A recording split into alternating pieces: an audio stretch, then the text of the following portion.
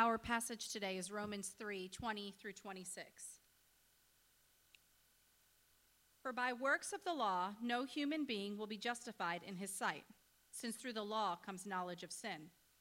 But now the righteousness of God has been manifested apart from the law, although the law and the prophets bear witness to it, the righteousness of God through faith in Jesus Christ for all who believe. For there is no distinction, for all have sinned and fall short of the glory of God, and are justified by his grace as a gift through the redemption that is in Christ Jesus, whom God put forward as a propitiation by his blood to be received by faith. This was to show God's righteousness, because in his divine forbearance he had passed over former sins. It was to show his righteousness at the present time, so that he might be just and the justifier of the one who has faith in Jesus. This is the word of the Lord.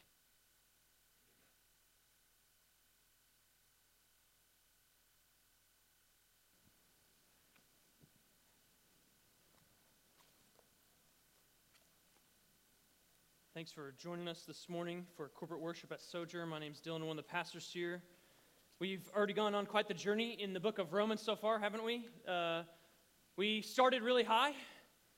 This is the gospel of God. It's concerning. It's all about his son, the son who was descended in the line of David and rose in power from the dead. I mean, it's this great gospel that Paul is making sure hits the Romans and hits in this great city and this massive influential city of Rome where Christians are by the grace of God. And in a sense, like Paul laid out in the first few verses some of the gospel floor plans that he's going to build on for the rest of the book of Romans. He unfolds in chapter 1, verse 16 and 17, a thesis statement of sorts for the entire book, saying, I'm not ashamed of the gospel. It's the power of God for salvation to everyone who believes, to the Jew first and also to the Greek. For in it, the righteousness of God is revealed from faith for faith, as it is written, the righteous shall live by faith. And he gives us this massive statement, this beautiful statement of the gospel and a summary of the gospel, and he doesn't linger there at all. He moves on quickly. He moves from kind of like, here's the gospel floor plans, and here's how we're going to construct this thing. He moves from the construction plan to the destruction plan. And he starts to tear down whatever structures of righteousness people have or claim to have in their lives. He begins to start tearing them down before he moves forward to build anything else. So instead of speaking more on that beautiful thought in verse 17 of that righteousness that he spoke of, that's from faith for faith, as it is written, the righteous are going to live by faith. Instead of speaking more on that righteousness that's revealed, he starts to talk about something else that's also revealed. Chapter 1, verse 18, the wrath of God is being revealed from heaven against all unrighteousness and ungodliness of men. And that would include all. But some thought that chapter 1 was for others.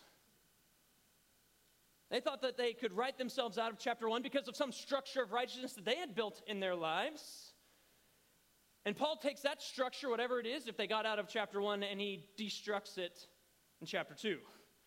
If they were riding high after chapter 1 still, Paul brings them right down in chapter 2. And then any who were left after chapter 2, whatever, again, structures of righteousness are left after chapter 2, they don't get left after chapter 3.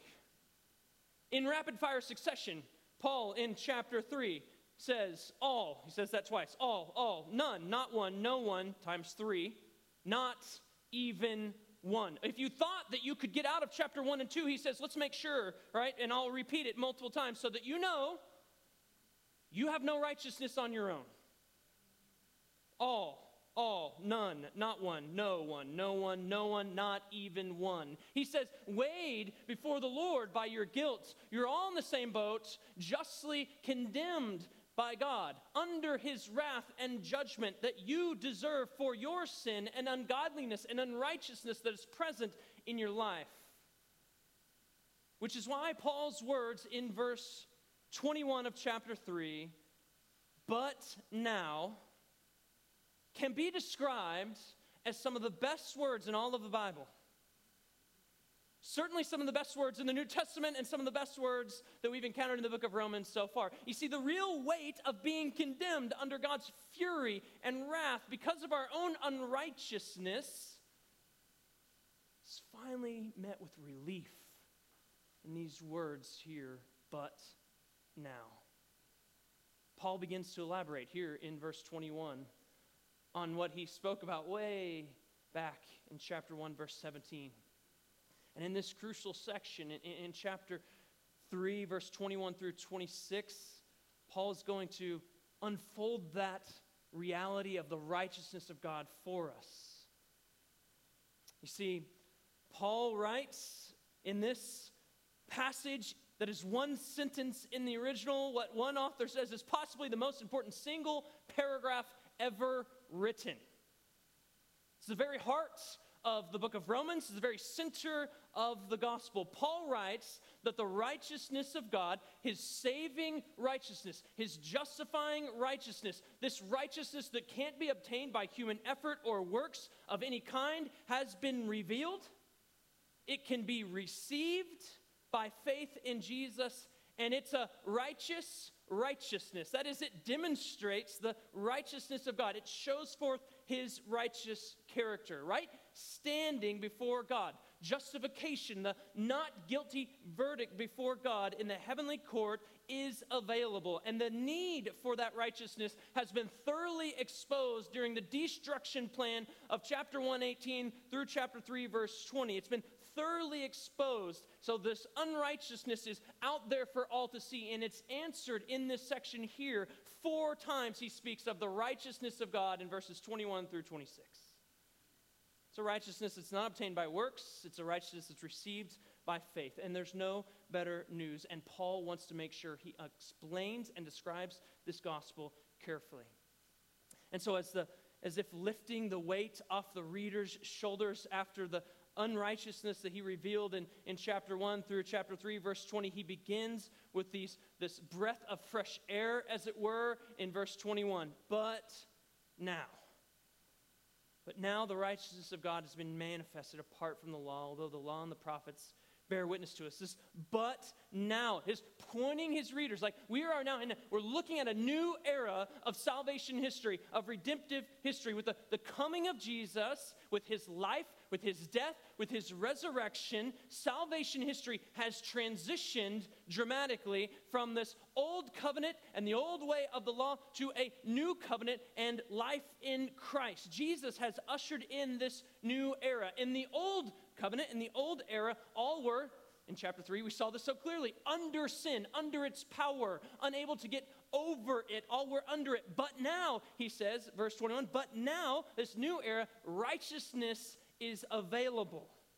Paul is referencing in these 2 words a major shift in redemptive history, a shift that the old covenant looked forward to. It pointed to all along. I love the balance of verse 21 because he's been talking about, what advantage do the Jews have? What about the old covenant? What about the law? What about these things that we have? Weren't they of some value? And he says, righteousness is revealed apart from the law, but it's not as if we should just forget about the law and the prophets. No, not that. They were bearing witness to it. It was that kind of advantage. They were bearing witness to the righteousness that has now been revealed in Jesus. The law and the prophets, he says, bear witness to this righteousness of God that's been manifested apart from the law.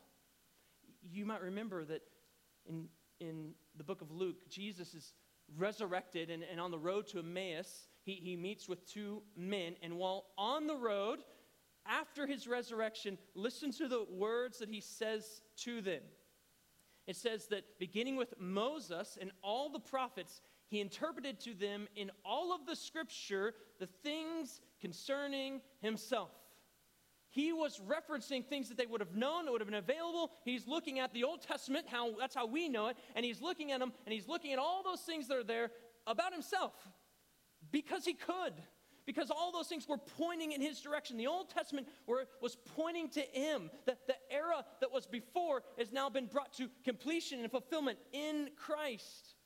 In the book of Deuteronomy, here's a key book of the law. It spoke of a prophet to come, a prophet that was like Moses, a better Moses. It spoke of, hey, you're going to go into this land, and what you're going to need there to obey me and to do these things, and to keep these things, is a circumcised heart. So it looked forward to a heart that be transformed. Jeremiah 31 speaks of this new covenant that was to come. Ezekiel chapter 36 speaks of the law being written on a heart because you have a new heart given to you by God. Isaiah 53 says you've all turned aside. You've turned, every one of you, to his own way. But the Lord is going to lay on this suffering servant the iniquity of his people. I mean, there's foreshadowing, there's anticipation, there's types, there's prophecies, there's promise, and they're all looking forward. They're all pointing to, bearing witness to the righteousness of God that would be revealed in Jesus. And that's the righteousness of God that Paul is saying when he says, but now, in verse 21.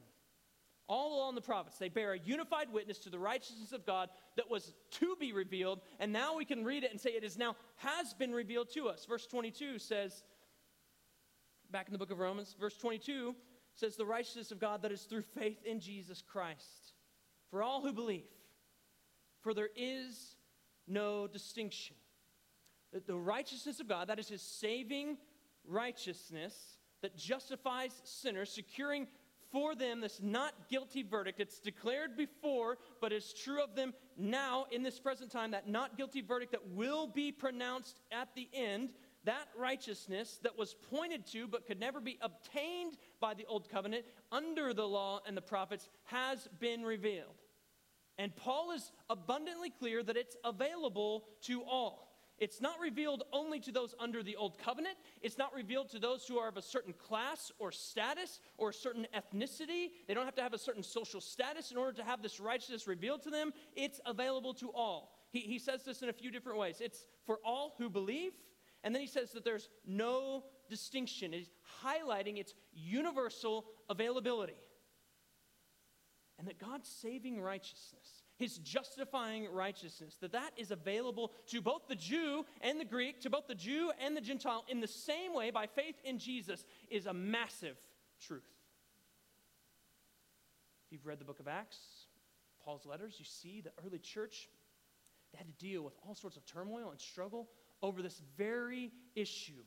What do we do with those who are under the old covenant? How are they then fitting into the people of God now that Jesus has come and he's died and been raised? Like, how does that fit together? And then we got those who weren't under the old covenant, the Gentiles, the Greeks, and we got to figure out, well, like, if they believe in Jesus, now what do we do with them? And it created all sorts of turmoil, and Paul writes on it extensively. And here's what Paul is saying, though. With the death of Jesus, with his life, death, and resurrection, now we have access to the righteousness of God, his saving righteousness for all.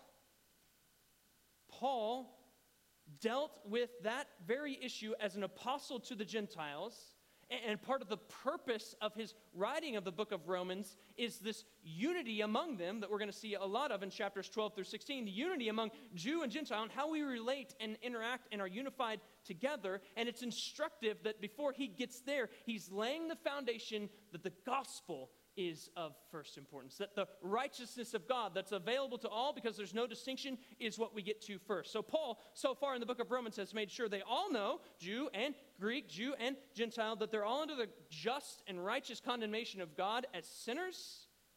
And then he tells them the good news. But what's available to those sinners who have unrighteousness before God, what's available to them equally is the righteousness of God through faith in Jesus. There is no distinction. All are under judgment, and all have salvation available to them, not in the law, not in the old covenant, but in Jesus Christ. And certainly this is a truth that needs to continue to resound, that Jesus came to seek and save the lost. The qualification for the righteousness that's revealed from God is that you be a sinner. Jesus, he's the good physician, but he came to heal the sick, right? They are the ones that need the doctor. And so if you've been with us in book of Romans so far, hopefully thoroughly exposed in your own life is your own unrighteousness, your own deserving of God's wrath and judgment. We are those who qualify for the righteousness that's been revealed by God. Jesus is this good shepherd.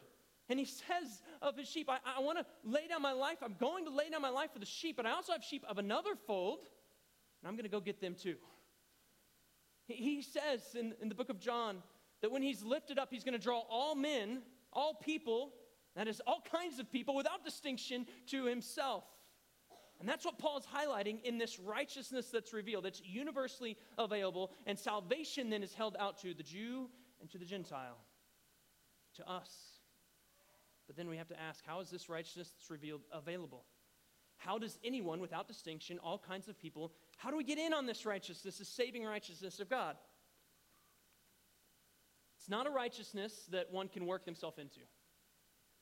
It's not something you can achieve by self-effort. It's not something you can earn by merit, by works, by great religious activity, works of the law. This righteousness revealed by God is a righteousness that's only ever received. Verse 25 says it's received by faith. Verse 22 says it's for all who believe. That is, have faith. You receive this righteousness by believing. Salvation is by faith alone, through Christ alone. John 14, he says, I'm the way, the truth, and the life. No one comes to the Father except through me. There's only one way. It's through Jesus, and we are included in that by our belief, by our faith in Jesus. There's no other way to get in on this righteousness other than faith. It's only by faith, no other path to salvation. He goes on to say in verse 22, there's no distinction, for all have sinned and fall short of the glory of God. That's why we need in on this righteousness, because we have fallen short of the glory of God. Adam and Eve in the creation account were created, and they were created good, and they were created to know God and to glorify God and to honor God and to give thanks to God. And God looks at his creation, including Adam and Eve in the garden. He says, this is very good. And they got to walk with God. They had a place in the garden that was created by God for them to have fellowship and communion with him. He made a place for them to know him and walk with him. They had glory. But instead of continuing to honor God and give thanks to God, they instead tried to be God. Wasn't that the temptation? You'll be like God. And instead, they followed the pattern of Romans chapter 1, verse 23, and exchanged the glory of the immortal God for images resembling mortal men and birds and animals and creeping things. They exchanged the glory of the immortal God for themselves and placed themselves on the throne. In Romans chapter 5, verse 12, another place where he talks about all sin, he says of Adam, therefore just as sin came into the world through one man and death through sin, and so death spread to all men because all sinned. The Jews, they have the law. They had circumcision. The Gentiles, they might have some deep philosophy. Americans might have some religious heritage. Some of you might have some sort of good background. You know the Bible, got a great family, Christian family around you. But here's what Paul says, all fall short. There's no distinction or category of shortness. All fall short of the glory of God.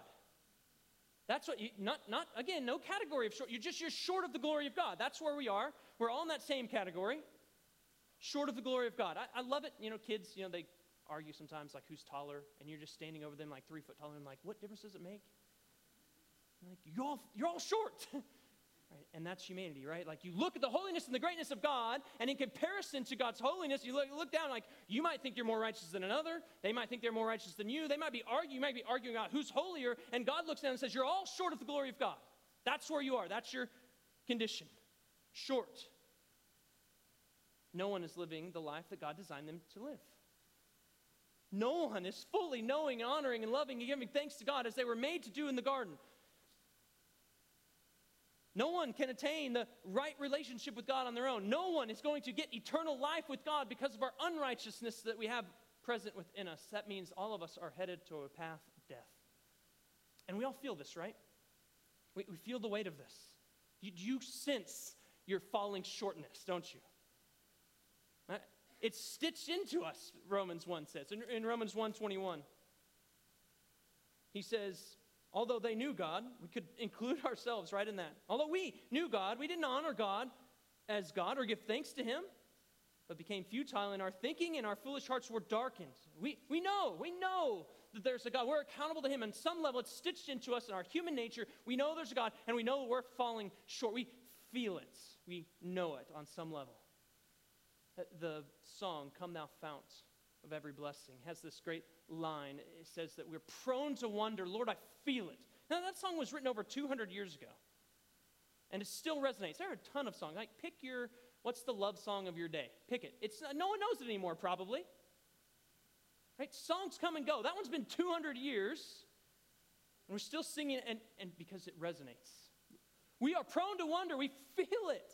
We feel it. We know this. We have this Romans 1:21 knowledge of our own lives. We feel it. It resonates when we're harsh with our spouse, when we're critical of our children, when we put that digging comment on social media, when we complain about our work, when we're unfeeling toward the Lord in any capacity, when we should be giving thanks and honor to God for the very breath in our lungs. Like, we feel it. We should feel it. We should know it. And we should memorize Romans 3:23 because we have fallen short of the glory of God. But we need to remember that sentence didn't end. There's not a period in verse 23. It continues. All fall short of the glory of God, but God rights people with himself. Verse 24. Please memorize verse 23 and then keep going. All fall short of the glory of God and are justified, made right in God's sight by his grace as a gift through the redemption that is in Christ Jesus.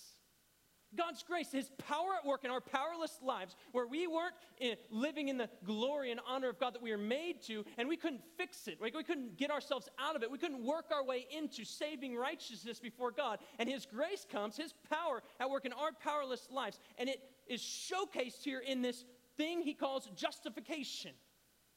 He justifies us by his grace. He makes us right in his sight by his grace. Right relationship with God is only ever restored by God's grace. Right status, justification, is only ever received as a gift from God. And the gracious gift of justification, being made right in God's sight, is available because of the work of Jesus. Because of his atoning death, his work of redemption, he says. It's a gift through the redemption that is in Christ Jesus. Redemption. One time I showed up with my wife at a steakhouse that was well beyond me. And I walked into that steakhouse without my wallet. And I sat down and I ordered a steak and all the fixings that went with it and enjoyed every single bite of it. If you ever have the chance to eat beyond your means, it can be great. And as I went in, like, I'm looking around like, I'm out of place here. Like, I don't know if I belong here. But I ate and enjoyed because I had been given a gift to be redeemed at that steakhouse that says you don't even need to bring your wallet in. You just bring this thing in and you're going to lay it down at the table at the end and they're going to be like, done. Your steak is paid for. I hope you enjoyed your time. We'll see you next time. That gift was purchased for me, given to me as a gift. And I had a place at the table with an amazing steak because of the work of another. And right standing with God is available, is for those who have fallen short of the glory of God. It's available because he gives it to them as a gift by the work of another. Redemption is a gift given, bought by Jesus Christ. It's not the sacrificial system that redeems. He says in Hebrews chapter 10, verse 4, the blood of bulls and goats could never take away sin. It could never atone for sin. He doesn't say you're justified, that you're redeemed by your great religious works, by your human power, by your efforts to be better. He says you're justified, you're redeemed as a gift by the grace of God through the work of Jesus. And that redemption, as the redemption that maybe in many Jews' mind would have went back to, the redemption from slavery to Egypt, would have shown, would have reminded them that's only by the power of God. And God is the only one who can redeem. He was the only one that could have pulled them out of Egypt. They weren't mighty and powerful and strong. They couldn't release themselves from slavery. They were under the thumb of the powerful ones. And yet God comes and he makes it abundantly clear, I'm the one who redeems and I'm the only one that can. And when they hear that work of redemption through Jesus, they need to be thinking back to that, to thinking like, yeah, that's only the work of God. And he does it through Jesus. It's only through redemption in Jesus that one can be justified, made right in God's sight. Any can be justified because there's no distinction. We can be justified because we can get it on through it through Jesus. Anybody can be brought back from the glory that we've lost through the redemption that's found in Jesus. It's a gift that's only to be received by faith. And Paul wants to continue to build on that idea that it's received. He says, verse 25, whom God put forward, that's Christ Jesus, God put forward as a propitiation by his blood to be received by faith. The work of redemption, of buying back his people from their fallenness, from their shortness of his glory, is the work of God accomplished by Jesus. God put forward Jesus as a propitiation by his blood. And propitiation is one of our favorite words around here. So we need to make sure we're clear on its understanding. And what you may know is that you may like to say it, and we do like to say it around here, propitiation. But if you've been following us, hopefully you know how needed that specific word is in this point in the text. But if not, you need to know that that specific word, propitiation, is very much needed based on what we've seen in the book of Romans so far. You see, in chapter 1, verse 18, it was the wrath of God that's revealed from heaven against all ungodliness and unrighteousness of men. In chapter 2, verse 5, he says, but because of your hard and impenitent heart, you are storing up wrath for yourself on the day of wrath when God's righteous judgment will be revealed. And in chapter 2, verse 8, he says, for those who are self-seeking and do not obey the truth but obey unrighteousness, there will be what? Wrath and fury.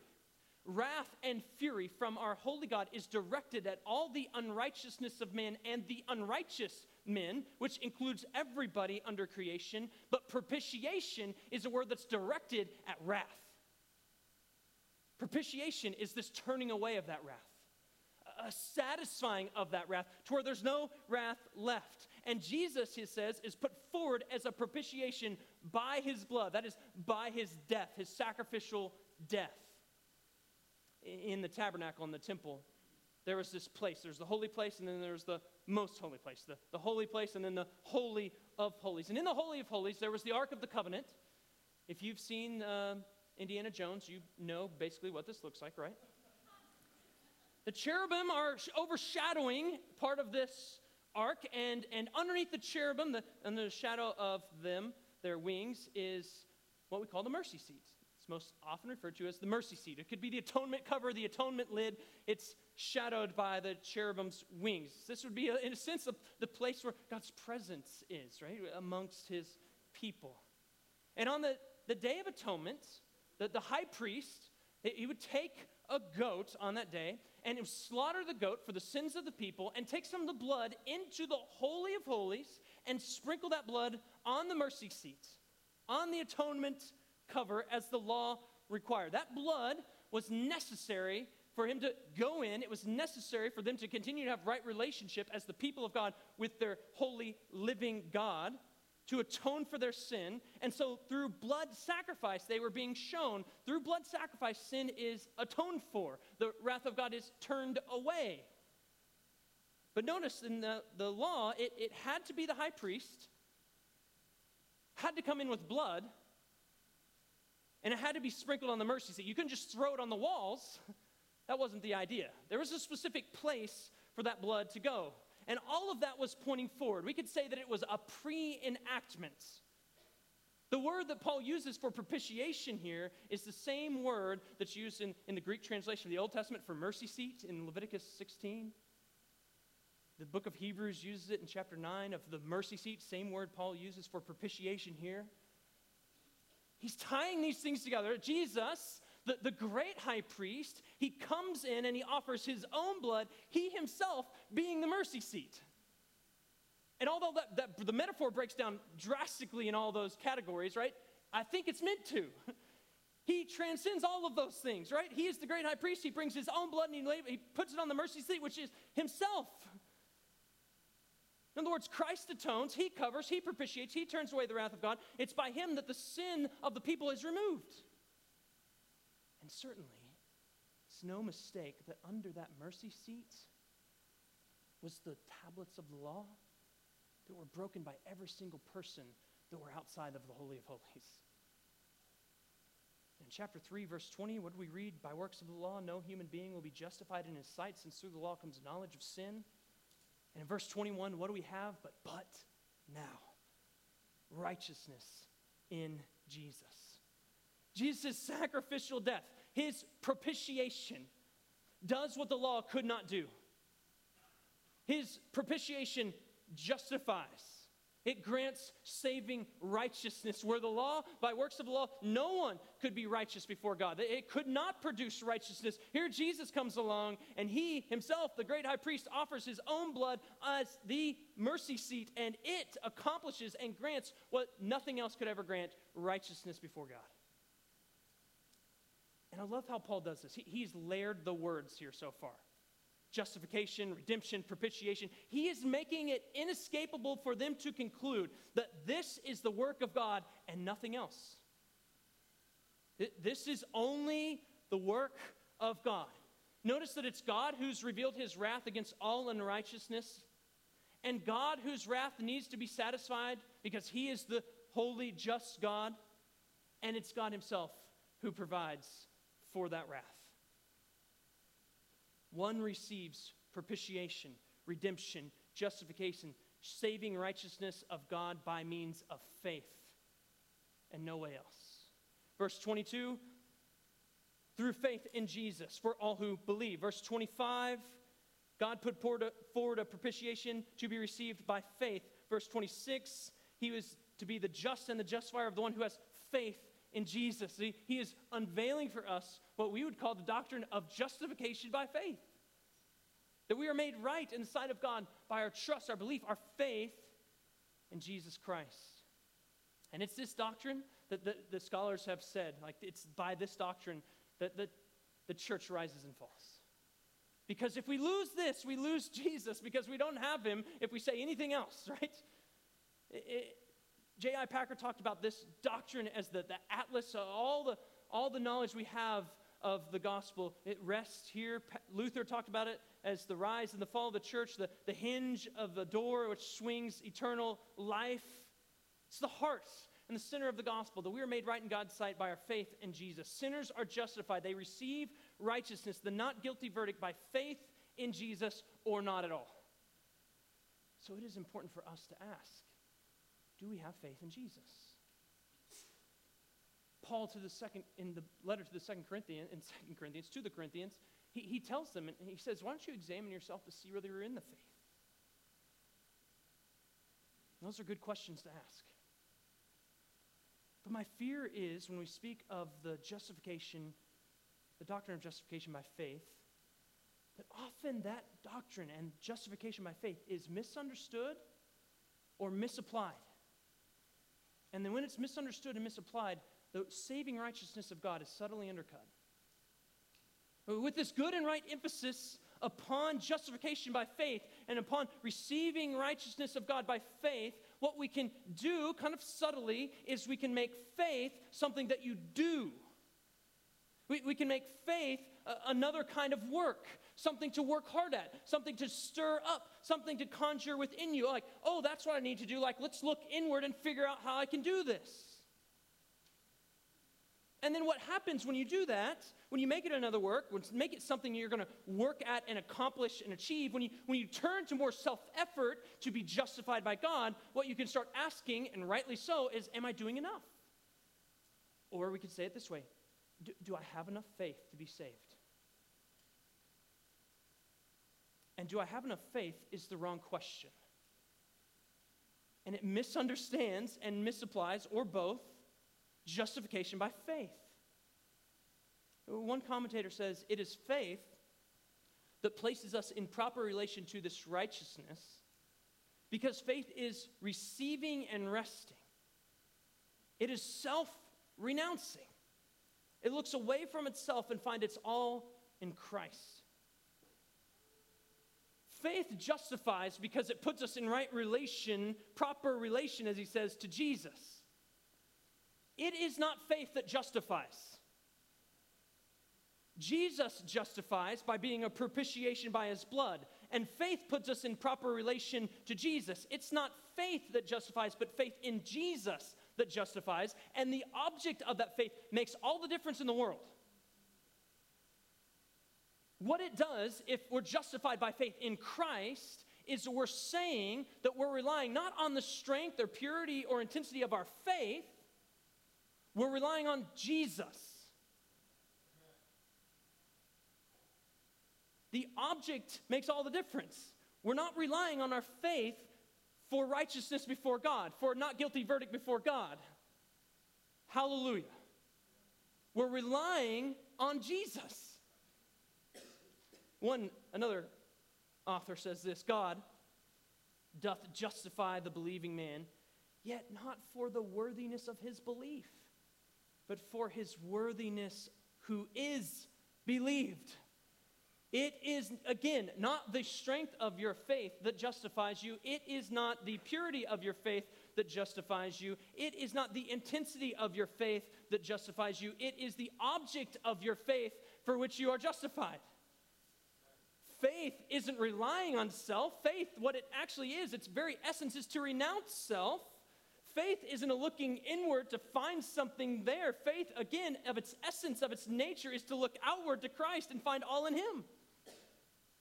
Faith is taking God at his word and receiving and resting in, receiving gospel promises so that we can say, like, I don't know how strong my faith is, but when I'm looking to be justified only by Christ alone through what he has done, that's saving faith.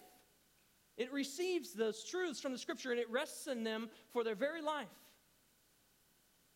And hearing and speaking on the righteousness of God should not lead us, hopefully, to look inward for that, but to look outward to Jesus and to receive it only from him. Righteousness is received by faith through the work of Jesus, and only this is the way for righteousness before God. And that's also the only way that that righteousness that he grants to us can be righteous righteousness. Right? Why did God put forward Jesus as a propitiation by his blood? Why does that have to happen? And Paul gives us 3 purpose clauses in verses 25 through 26 for why this has to happen. It starts with the word "this." The second purpose clause begins in verse 26, the beginning, and the third one is after that comma in our translation of "so that." So there's 3 purpose clauses for this. He says, this was to show God's righteousness, because in his divine forbearance he had passed over former sins. That's the first. It was to show his righteousness at the present time. That's the second. So that he might be just and the justifier of the one who has faith in Jesus. There's the third. He is trying to explain how God's righteousness, his saving righteousness, can go together with his righteous character. How do those fit? He needs them to sync up. So in other words, the question is, how can a holy God be righteous, himself have this righteous character, holy, pure, and righteous in himself, and at the same time justify sinners? We may not know that's a problem, but that's a problem. We may not have a problem with God in that, but God would have a problem if he just justified sinners without anything, because he's holy, because he's righteous. And so this is a good question. How can a righteous God justify sinners? Well, here's how. Paul says, through the, get this, voluntary, divine Son of God. We could call him the Lamb of God who was slain. Through the voluntary death, sacrificial, blood-soaked death of Jesus. That's how. He says, in his divine forbearance, he had passed over former sins. We know, we already read, the blood of bulls and goats couldn't take away sin. It couldn't atone for sin, not fully, not completely. The old covenant sacrifice, the old covenant works of the law, they couldn't fully, completely pay for sin. Couldn't be done. They weren't full. They weren't complete. They weren't equal to the sinner. They looked forward. They testified. They bore witness to what was to come, the righteousness that God would reveal in Jesus. In the present time, none can work themselves into God's saving grace. We can't achieve righteousness before God, try as we might. And so how is the righteousness that he gives us righteous? God never fudges the numbers we'll just squeak them through. We'll just let this one slide because I like them. Here's what he does. The death of Jesus, that's what shows us how God can be righteous and the one who grants righteousness to sinners. The death of Jesus shows God's righteousness that he grants was righteous righteousness. He shows how it could be in his forbearance and how in his forbearance he could be righteous. Jesus' sacrificial death is enough to fully forgive, to fully atone for, to fully secure eternal redemption for all time those who put their faith in Jesus. Jesus bears their wrath. And so God, in looking to his people, is looking through his son. The cover, right? He sees them through the mercy seat. He sees them through Jesus. The blood has been sprinkled, atonement has been made, and they're only seen and accepted. They're only granted righteousness through that blood, or they're not. And so God is righteous in his forbearance. He's righteous in showing righteousness now. And he says at the end of verse 26, he is both just and the justifier of the one who has faith in Jesus. John Stott concludes like this: By bearing himself in Christ the fearful penalty of our sins, God not only propitiated his wrath, turned it aside, completely satisfied it, ransomed us, there's redeem, it's a transactional purchase, ransomed us from slavery, justified us in his sight, and reconciled us to himself, but thereby also defended and demonstrated his own justice. By the way he justified us, he also justifies himself. What a God. So God is now seen as both the just and the justifier. Could there be a greater God? And so what Paul has done in the book of Romans, he gave us the gospel floor plans early on. And then he spent a lot of time saying, show me your structures of righteousness. That one gets ripped down. That one gets ripped down. Oh, you don't think yours is ripped down? Here in chapter 3, no, none, not one, not even one. That one's ripped down too. But he does it all to construct a righteousness rightly. He levels human righteousness in order to build back the righteousness of God, the saving, justifying righteousness of God by faith in Jesus. We could say it this way: he's placing for believers the cornerstone. And it's that cornerstone of our lives and our faith and our life together that we rely on for everything. And so it's worth asking, is Jesus Christ your righteousness? Is he the cornerstone of your life? When other things shake and tremor, and they will, is something holding it all secure? Paul tried to make sure he blasted everything else down so he could lay one down that would stand throughout eternity. He laid everything else down so that you could know you have eternal redemption secured for you in Christ Jesus. He's the cornerstone of our lives, the cornerstone of our faith, this cornerstone of our lives together, cornerstone of our church, and it's that cornerstone that we remember together. And what do we look at? We look at his propitiation, his redemption. We remember his body that was broken, his blood that was poured out, so that we who have faith in him might have righteousness before God, a not guilty verdict. If you've placed your faith in Jesus, let's revel, let's exult, let's be joyful in the righteousness, the not guilty verdict that's declared for us right now, and let's keep declaring it together until the Lord returns and finally and fully shows us that it's done. If you're not a believer, put your faith in Jesus. This is the only righteousness that can hold. Every other righteousness is going to be shaken to the ground one day, but this is the one that can be held and sustain whatever shakes it. We would entreat you, please put your faith in him. Let's pray together as we prepare for this meal.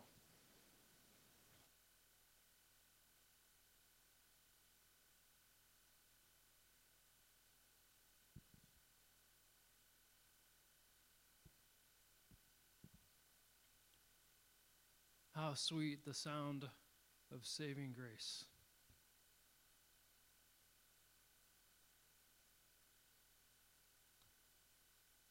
All other ground on which we would approach you, Lord, is sinking sand.